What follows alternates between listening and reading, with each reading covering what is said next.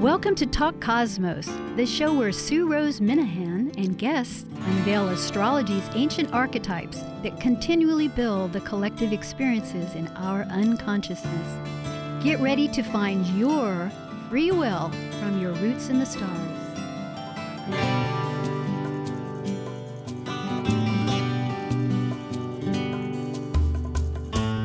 Hello, once again, wonderful audience. This is Talk Cosmos and Sue Rose Minahan on Saturday, February 23rd, 2019. And the subject tonight is introducing, well, it's beyond introducing, but it is Pisces. It's the archetype of Pisces. The actual subject will be Dreamscapes, Beckon.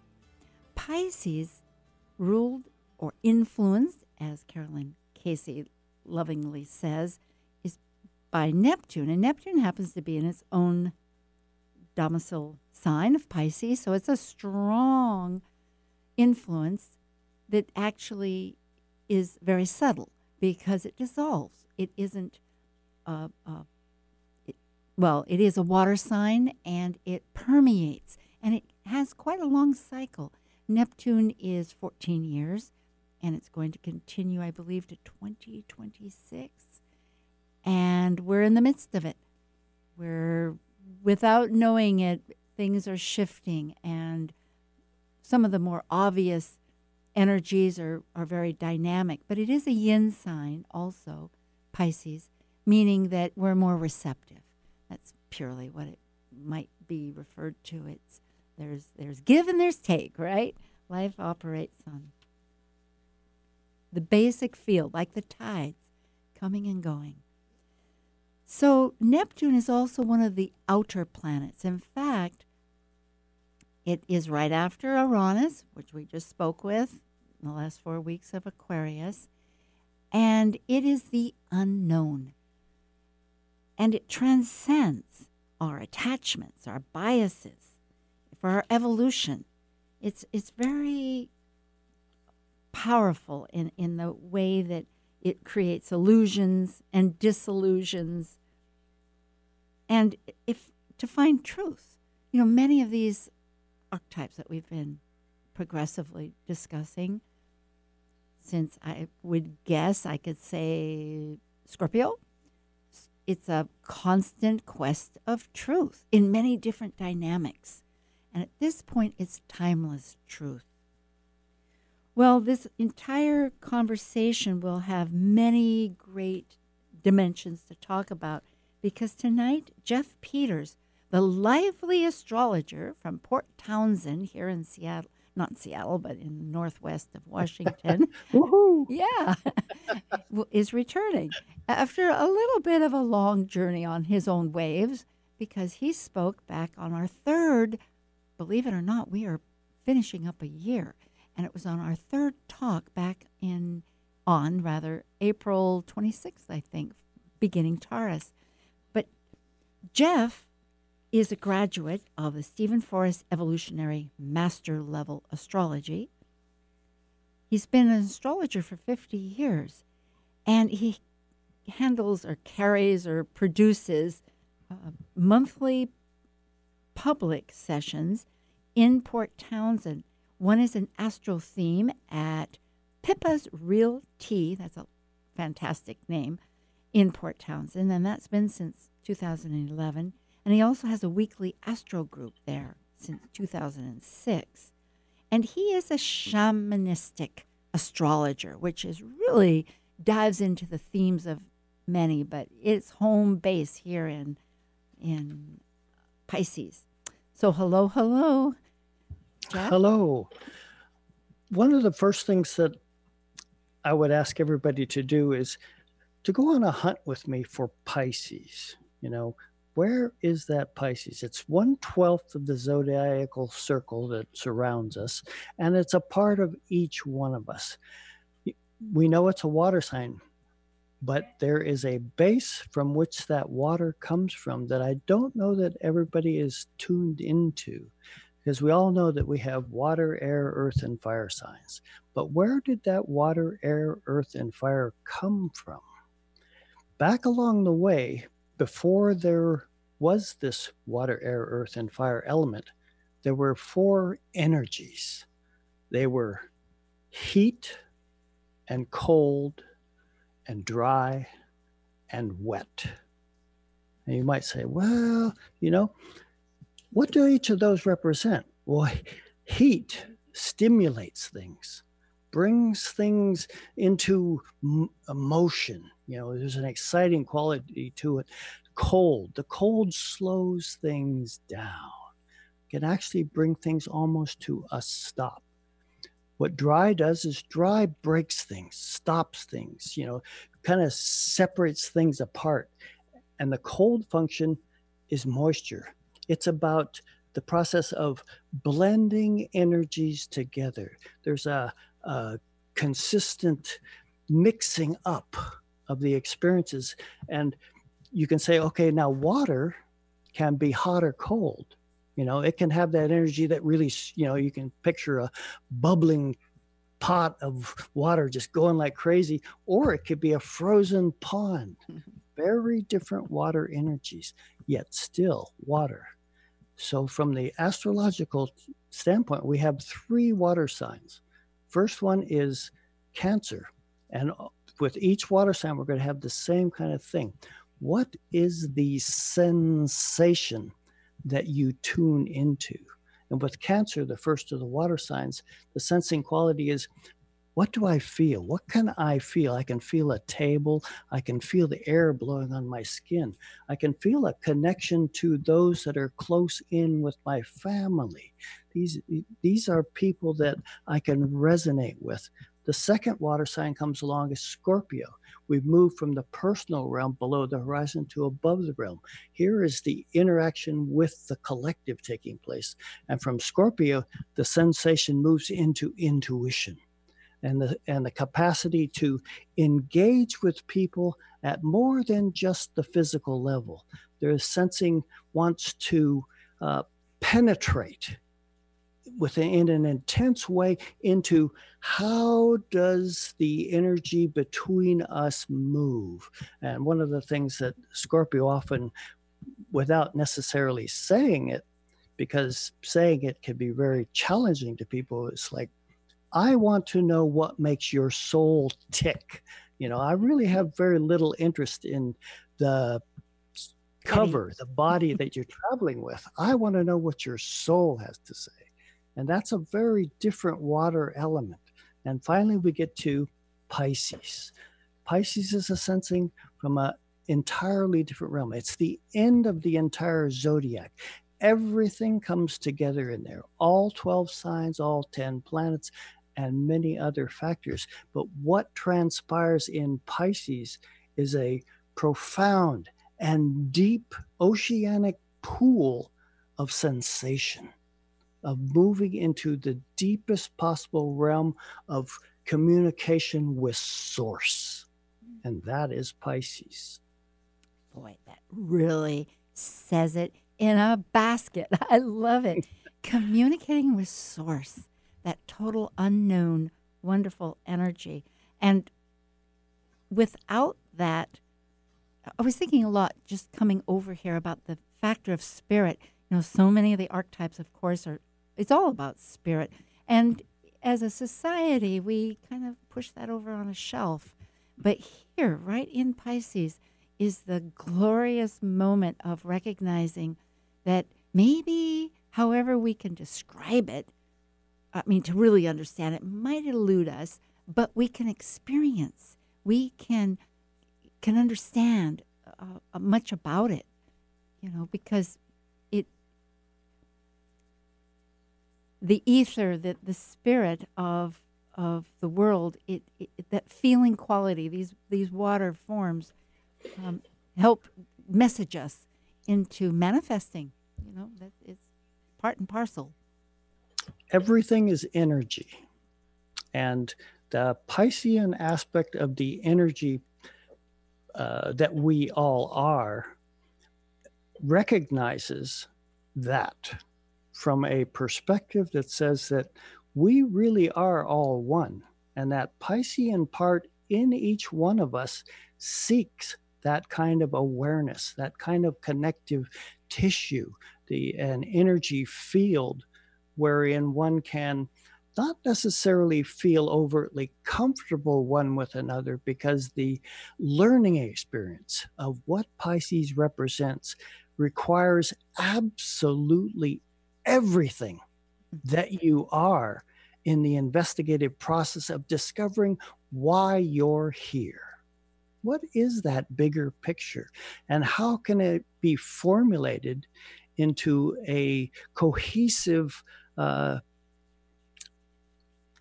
process that I can share with others in a meaningful way? And when we do that, there's a magical quality that puts in an appearance for us, where we can begin conversations that we don't necessarily or finish because we don't have to, because the other is playing a significant role in allowing the conversation to unfold in an organic fashion by wholeheartedly, whole being participation in that growing process. That's very stimulating. It reminds me really of I was just reading about the cross, the mutable cross, because it is a mutable, flexible sign. And when you say learning, that really accentuates the idea of what I was reading about integrating and learning through the process of Gemini and Sag, which provide astrologically tension. That's what a square is. It's an angular aspect, as we call it. But still, that learning process, I had not always, until I read that and hearing you, Jeff, talk about this, because it's the known and then Virgo, the opposite of the unknown. Oh, no, I've got it mixed up.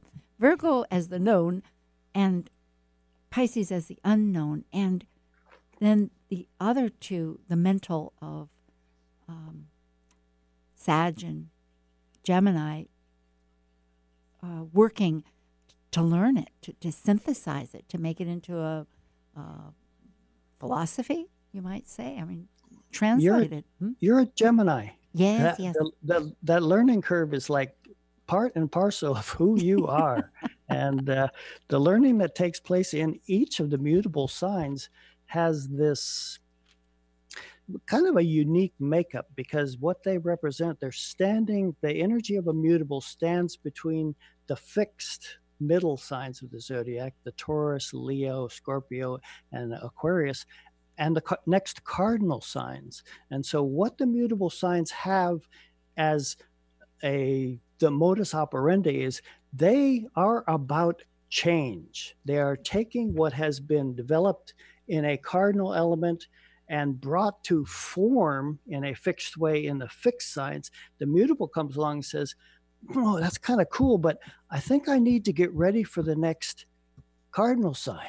Yeah. I need to get ready for that next new element. And therefore, there are some changes that need to happen, some refining in what it is that you've brought me, so that I can be ready to step into that next cardinal moment and be new in it with what it is that I have learned so far. And that says perfectly what you had written earlier to me about Pisces going into Aries, because it's, the 12th. I'm just to kind of tag into that, because, the 12th sign, which is the culmination of all this that has started in Aries. But then again, and you brought up the wonderful idea of the spiral, as we move in this circular cycle, but we're also going northward as our solar system is this spiral of just as one physical indication, like DNA, it's a spiral going up.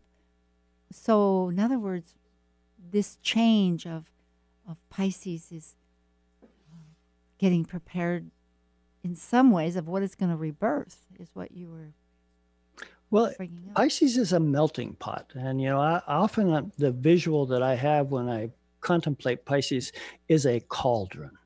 And what is in the cauldron is absolutely everything else that exists in astrology, beyond astrology. It's the entire life matrix being brought into that cauldron to steep, to simmer, to determine what is and what is not of value as I go through my life, and determine.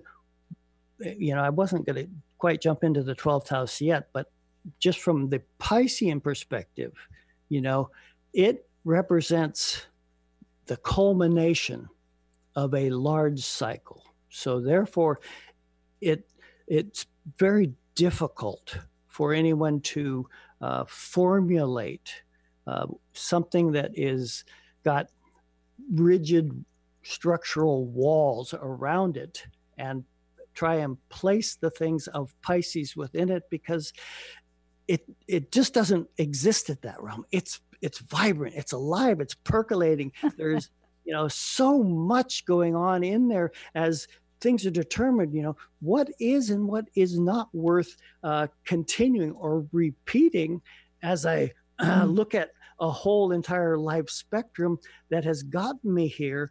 And, am I going to need it for the next step? Maybe, maybe not. But, Pisces represents that process where we have to, kind of peer between the fibers of what things are made of and see what is actually holding it together. Is there something there that is tangible? That's, even as I say that, it's kind of like tangible in the realm of the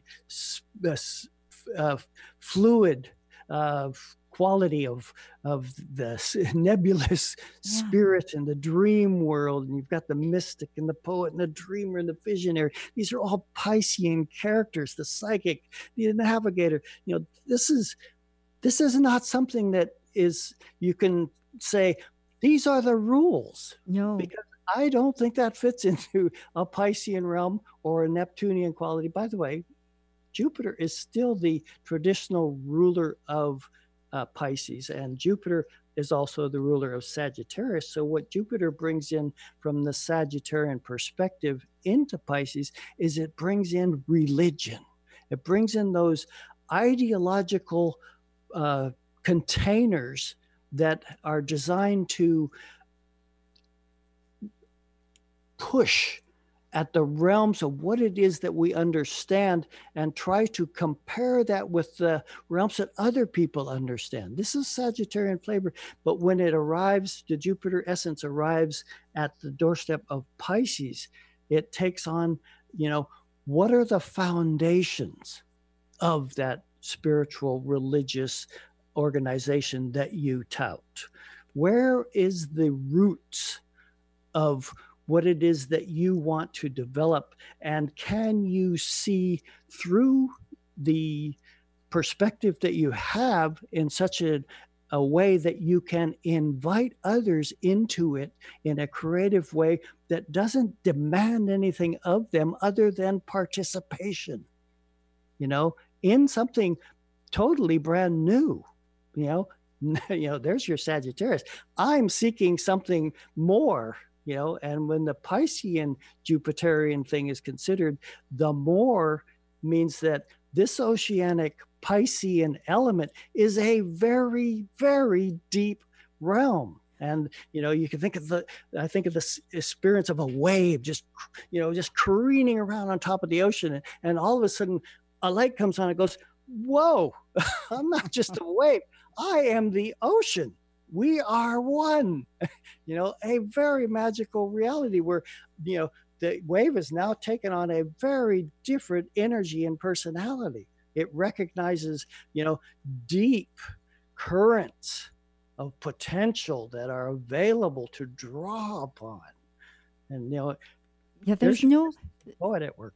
Yes, there's no boundaries. I think that was one of the first themes that when you were speaking in this wonderful connective discussion, elaborating deeply and purely about Pisces, but there's no boundaries. So those magical moments, I love the way you put the fiber between what's tangible, because it is ethereal, but they're like silver threads, it seems to me, of just light reflection, that somehow one can connect between one thing and the next. Because essentially, when looking at if there is this religious idea, it's really bringing up the idea of the spirituality, because it's that timelessness and the laws. What are the laws? The laws are not of man-made creation, but of nature, of the unknown, of the universe. Such as the Hermetic Code, as above, as below, which gets expanded. That's just the concise one of it. Oh, and there's another one. We're finishing with the ocean. And Rumi, this is one I had just read. I hadn't read before. He says that you're not a drop in the ocean. You are the ocean in a drop. And I thought, oh, because as you're talking about the crusading ocean, which is not always so calm. It's such a cauldron, as you say, life cauldron. Very good metaphors. Tis. Do you want to go into the 12th house? Oh, we certainly can. We have time before our little announcement break in about 6 minutes. So please, I'm all ears. There are 12 houses in the zodiac. There are 12 divisions of the zodiacal circle. Each house is an arena within which things transpire. And I remember one of my first 12th house lessons, because I happen to have 4 planets in the 12th house, was that one of my teachers, or something that I read somewhere, probably Dane Rudier, said, you don't get into anybody's 12th house without an invitation. And as well, I remember coming across some words akin to the experience that the 12th house is hidden from you. And I kind of jostled those two energies together. And, I during my formative years, I was probably easily considered a wallflower, but I was an observant wallflower. I may not have been saying much, but I wasn't missing much either. Still waters run deep. Yeah. Anyway, so the 12th house is kind of like the Pisces in one sense that it is the culminating house of the zodiac. And, one thing in the zodiac, each sign's energy feeds into the next. The impulsive and impetuous and the excited energy of Mars is keeping things just stirred up, and every moment reaches Taurus, and that energy is basically got to kind of run through a transformer to be downsized a little bit in order for the kind of kick back Taurian energy to be able to utilize it effectively to develop its understanding of how it connects to Mother Earth. How do I use my resources in a wise way without, necessarily running off the cliff like an Aries charging around and stuff. Well, the houses do the same thing. First house is about the investigation of self. It's like, it's your outer expression of who you are to the world. Well, as you go around the houses from one to the next, you finally get to the 12th house. And in the 12th house, the experience is everything that you've experienced in all the other 11 houses kind of is, I get a picture, I get pictures when I talk. Yes. If visual. You can picture you're in a courtyard and there's beings all the way around the courtyard. And in the center, there's your 12th house. And the 12th house is reaching out energetically to each and every one of these beings to say, what do you have to add to the pot? And so you get energies of, the 7th house, partnership and all that kind of stuff. I want to add the experience of what it means to interact with the other into this pot. And, of course, has to be a part of it. We live on a world where partnership, not just with people, but with all energetic beings and things, is critical to survival. And you get your Sagittarian thought. What is the higher thought that needs to be gleaned from this experience that we can grow from? Oh yeah, that definitely needs to be in the pot too. And then the fourth house that says, what about family and home? Are my kinfolk really important to this? And oh yeah, absolutely, they need to be in the pot because everybody is required. So you get all these different house energies. So what's taking place there in that 12th house is it's a refining process. It's taking all these elements that are being brought together from all these other different seemingly disparate energies and blending, seeking blend to, stir that cauldron of reality around and see what kind of energies work with each other well and what kind are a little disparate and perhaps are not necessarily required to take steps further going forward. And so in this 12th house, and one of the ideal examples of the use of the 12th house is when the new moon happens in the 12th house, which happens every year for all of us in a particular sign. A new moon will transpire. It will be in your 12th house. And that particular new moon is probably one of the more unique new moons of the entire year, because what it requires is it requires you to recharge your batteries for the next annual cycle. Wow. And if you happen to miss that particular loop, it's quite likely that somewhere along the way during the next annual loop that goes around the zodiac, Yeah. you're going to kind of go, oh, how come I don't feel like I have enough chutzpah to keep this up? Gee. What I often will tell people, as far as the 12th house, it says the new moon that happens in the 11th house is preparation for the 12th house new moon.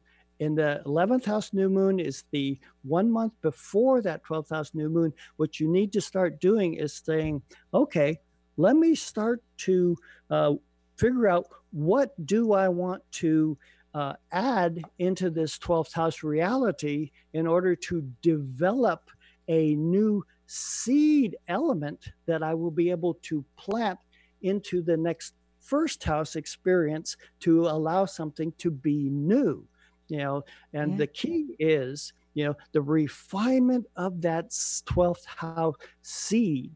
It is a intense, very intense process, because what you are trying to develop is something that has sustainability.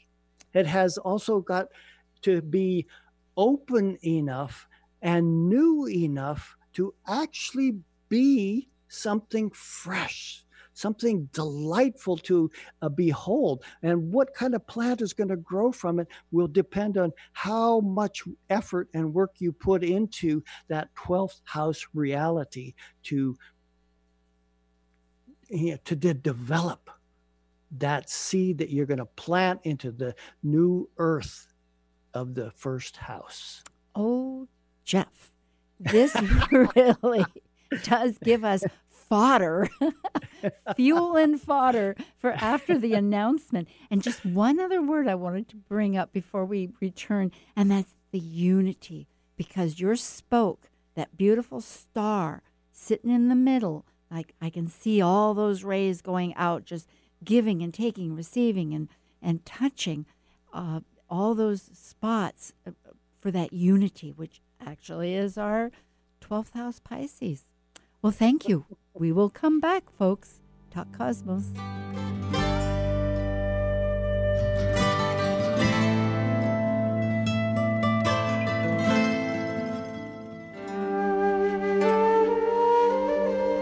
While we take a break from this week's edition of Talk Cosmos, let's take a look at this cycle's archetype. We are currently in the yin period of Pisces, ruled modernly by Neptune and by Jupiter in traditional astrology of the ancients. By leaving a cycle based on the equality of all humans and brilliancy, Pisces concludes the 12 signs that energetically encompass the entirety of the universe, where humans have no control. As a mutable water sign represented by two fish swimming in opposite directions of the forces of life, we experience in Pisces the collective unconscious energy of the unknown. Intuitive, psychic Pisces completes the seed cycle, initiated with Aries' willful separation from the Piscean womb. Celebrate your star energy blessings. Schedule a natal astrology chart consultation with Talk Cosmos host Sue Rose Minahan. You'll learn to better understand what personally fuels your soul's seed direction. Sue focuses on your questions to connect you into your unique heart's desire and your true soul path's birth essence, including a recording and a copy of your chart. Schedule by emailing info@talkcosmos.com. That's info@talkcosmos.com. Hello, this is Madam Simon, archetypal astrologer and tarot reader, and you're listening to Talk Cosmos on Alternative Talk 1150 AM, where we unveil astrology's ancient archetypes that continually build the collective experiences in our unconsciousness. Get inspired every hour right here on Alternative Talk 1150. Greetings again. This is Talk Cosmos, February 23rd, and it's the Piscean archetype with Jeff Peters of Port, not Fort, but Port Townsend here in Washington. And we've been talking about wide subjects concerning the mystical of Pisces, and Jeff was just bringing up the depth, the vital part of using all of the entire chart for that unity that the 12th house really represents, refining it so that we would have, when we begin the next cycle. Yes, cycle. Excellent. Next loop on the spiral. Excellent. So, with this, hold that thought, because we have somebody that called in. And hello, how are you? And what is your name and question, please? Yes, hi. My name is Alexa, and I'm in Seattle. And I have just a really general question. I'm enjoying this discussion around Pisces. My question is just even more general. I wanted to know what you might be able to say about sun signs that are on the cusp. Just in general, I know a few people in my family and circle of friends who are on the cusp, and they all seem to struggle a little bit in some way, or maybe there's just some natural inclination that they have that would be really insightful to know about, or how to work with it, or as someone with a sun sign, I don't have. I'm not born on the cusp, but they all are. Well, okay, I would address that by reminding you and reminding everybody that we are made up of all 12 signs, all of us. The sun is a factor of vitality, and this is where the sun sign comes from. And people who are born on the cusps need to be reminded of the larger being of who they are. Then, by being on a cusp, you have the capacity to tap a little bit more effectively or energetically into both signs that the sun is close to. Is it, the Taurus and the Gemini? Can you be a vehicle for Mother Earth and still have Hermes, the trickster, on board to make sure that you do not become too stayed in your ways, that you don't recognize there are opportunities begging for your attention right beside you? Yes. Or any two signs. The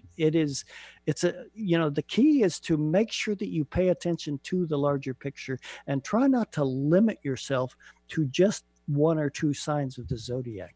We all have awareness that is fed by the whole entire spectrum. I say, have conversations with the energies that are represented by each of the signs or each of the planets, and ask them, meditate upon it Mhm. and see what kind of a response you get. You might be Mhm. surprised. Yes, Jeff, I could definitely relate to this. And I think your entry was perfect because obviously, well, I say obviously, when one is looking at astrology, and I'm so glad people do, it's a rewarding study that feeds so much depth. But in the very beginning, one does think of just that one sign of the sun.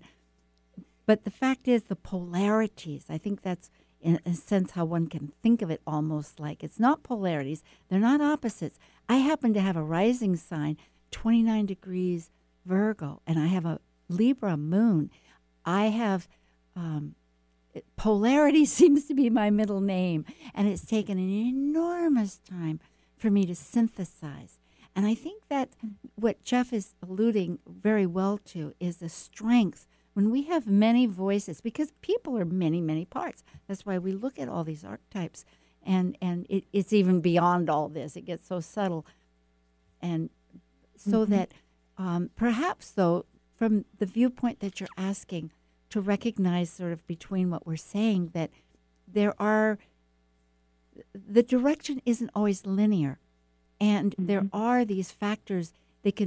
Some factors can be stronger at certain times in your birth, at certain years. There's also this kaleidoscope, one way of thinking of it, of all the transiting planets that have effect on us too. Not to dictate, but give us some energies that make us need to resolve something in our own terms. And how we do it is really up to our own awareness. So Jeff's talking also of being aware and listening is very vital. Yeah, one of the things that actually feeds the syndrome that you're talking about, and I'm using syndrome very advisedly, is the daily, weekly, monthly type horoscopes, where there's the focus in on, oftentimes we think it's the sun sign that's being focused in on. Well, the daily ones, it's the moon, believe it or not, because the moon goes around the planet every month. We call the moon.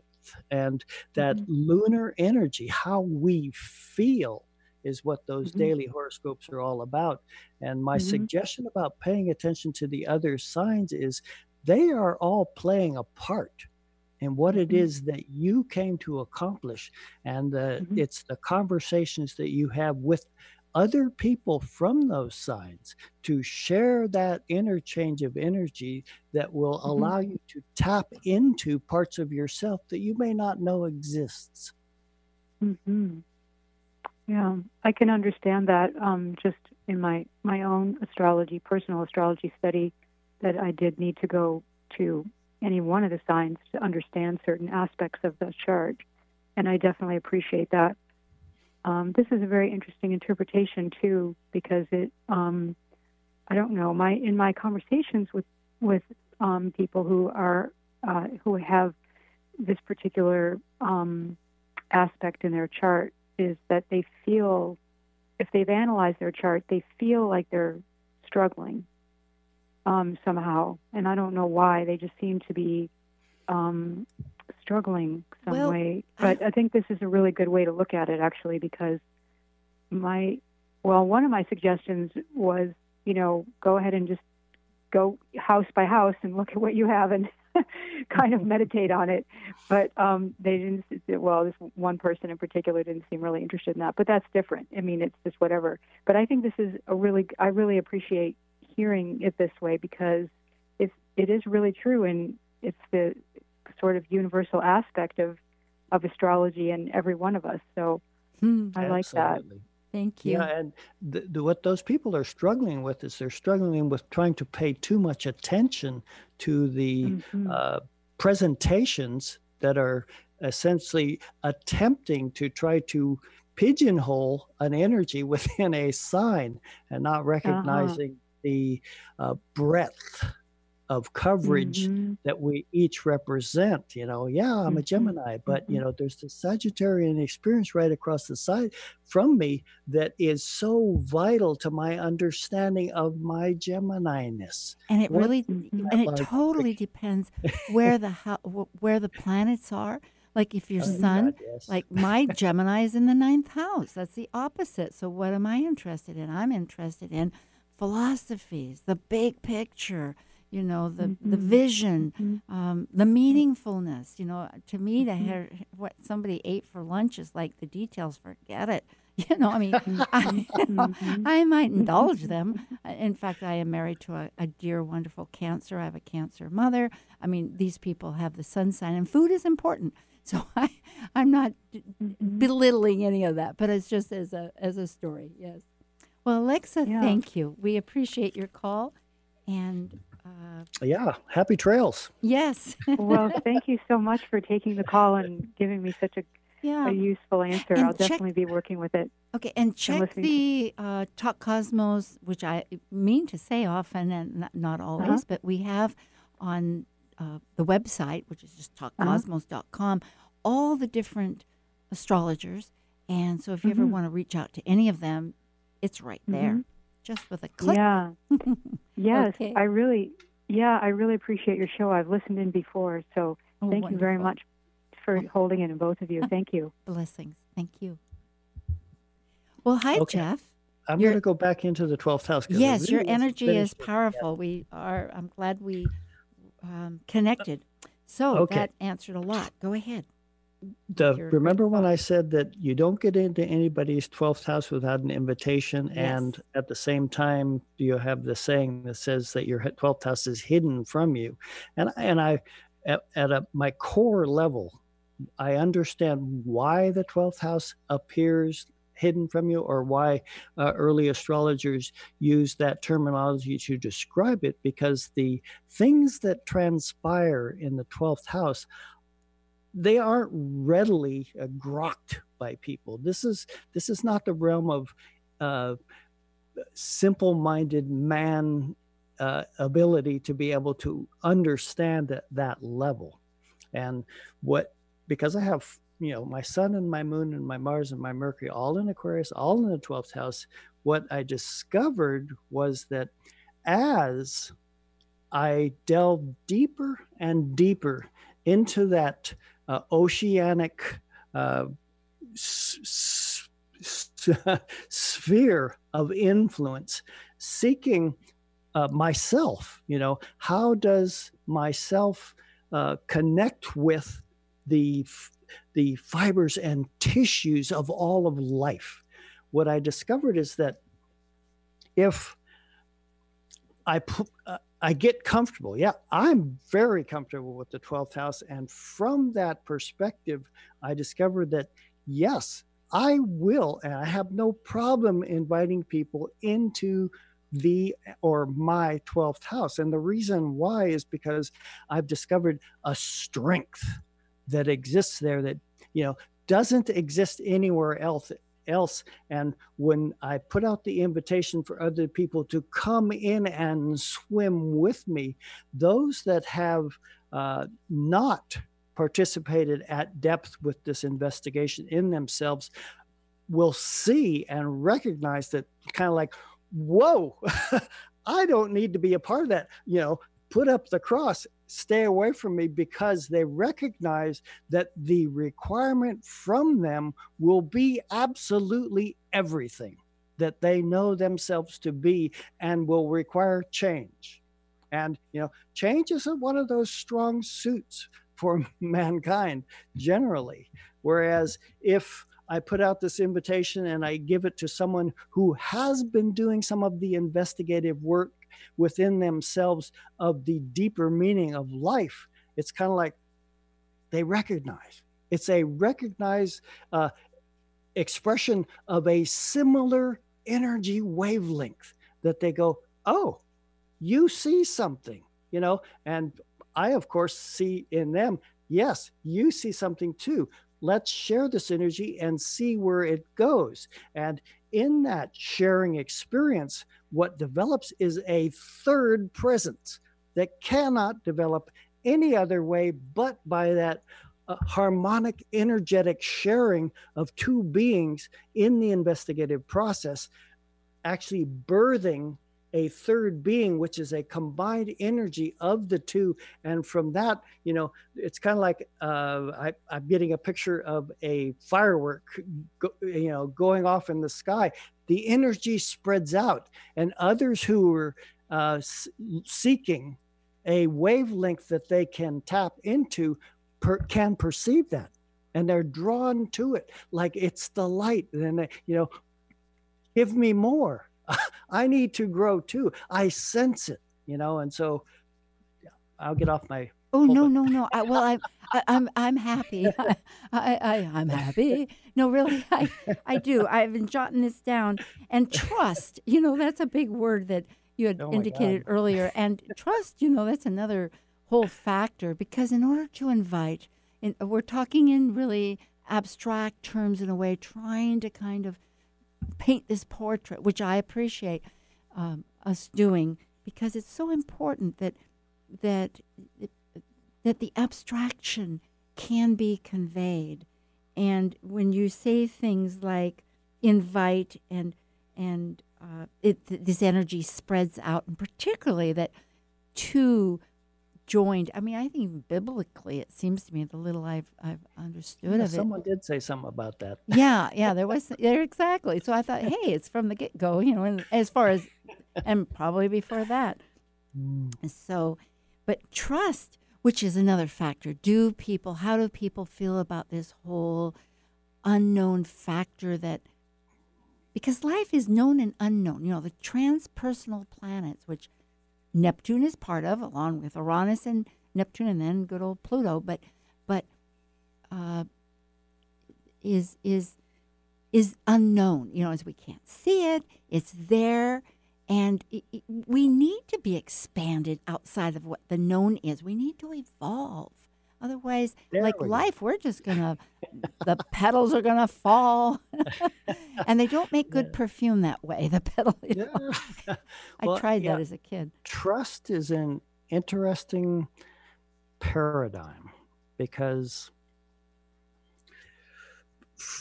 I'm just going to be bringing this to you from my 12th house perspective. Good.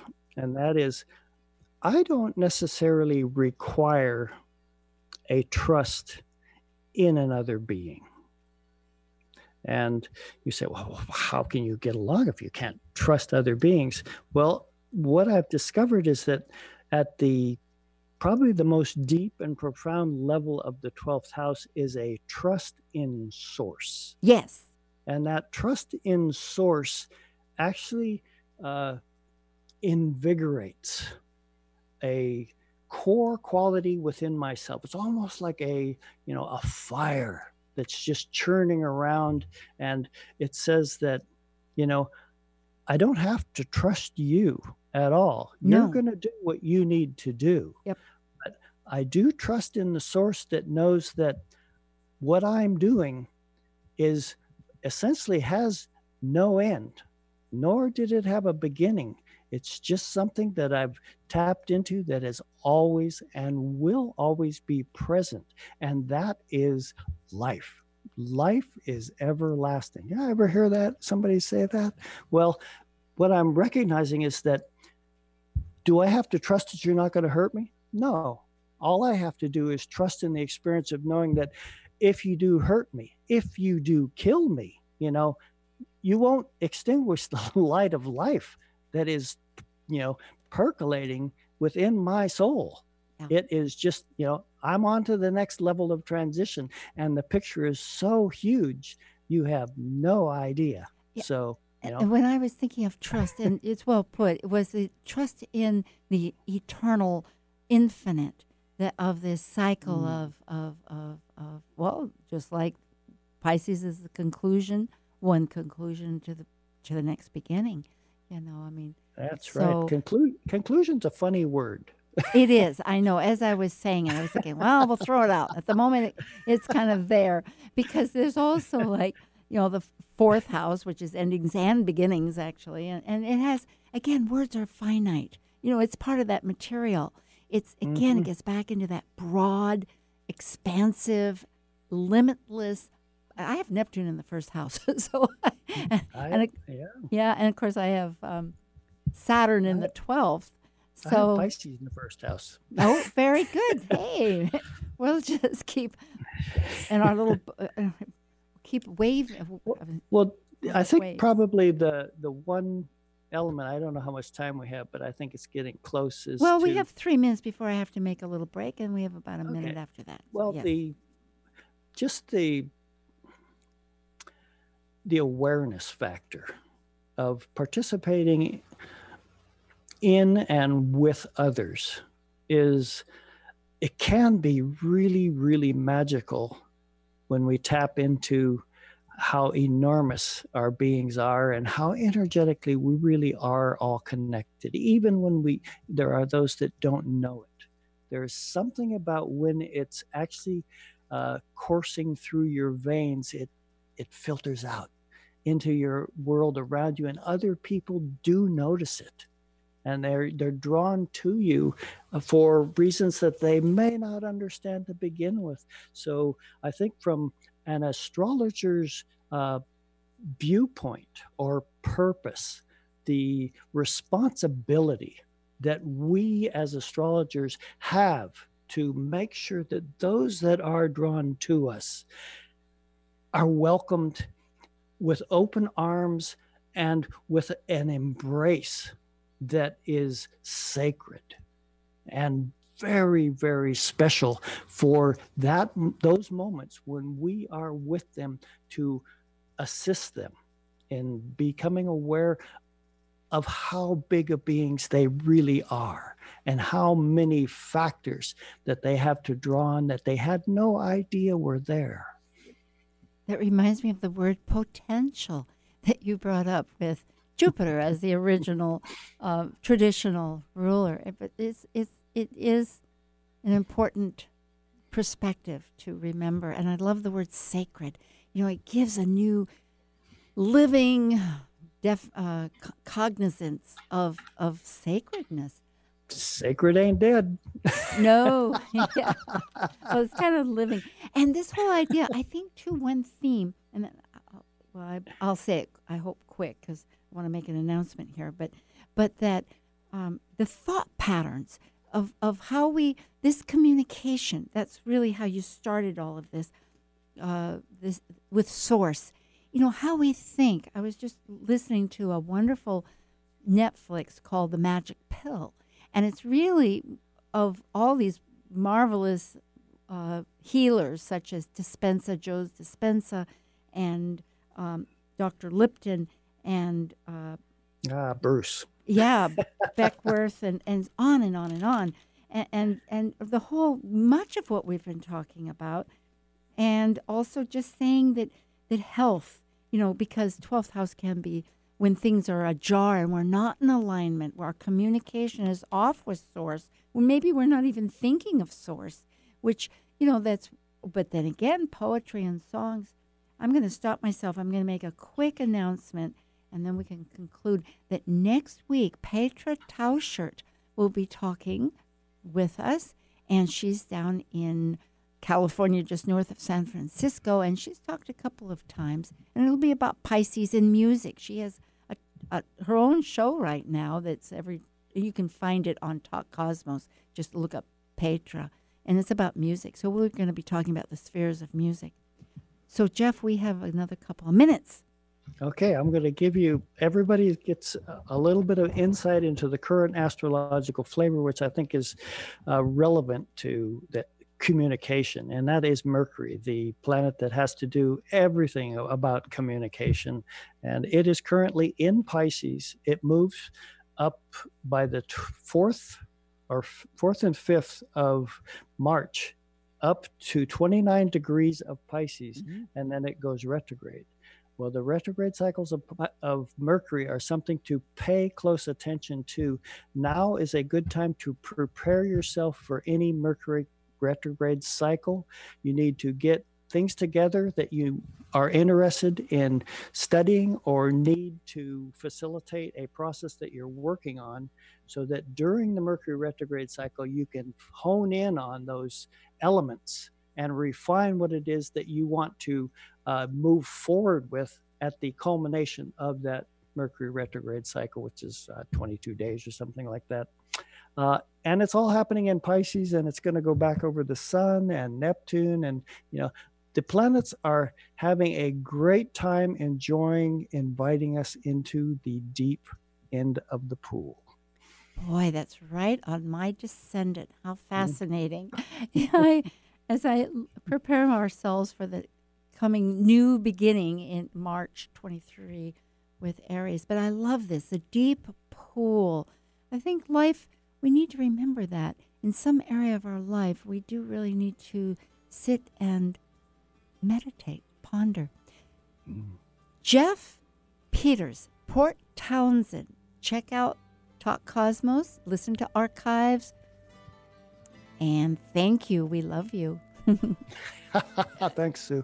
All right. Again, once again.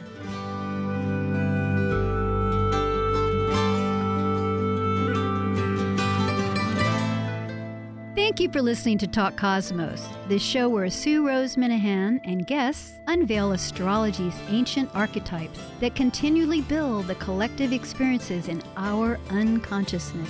Be sure to tune in next Saturday at 6 p.m. to continue finding your roots in the stars.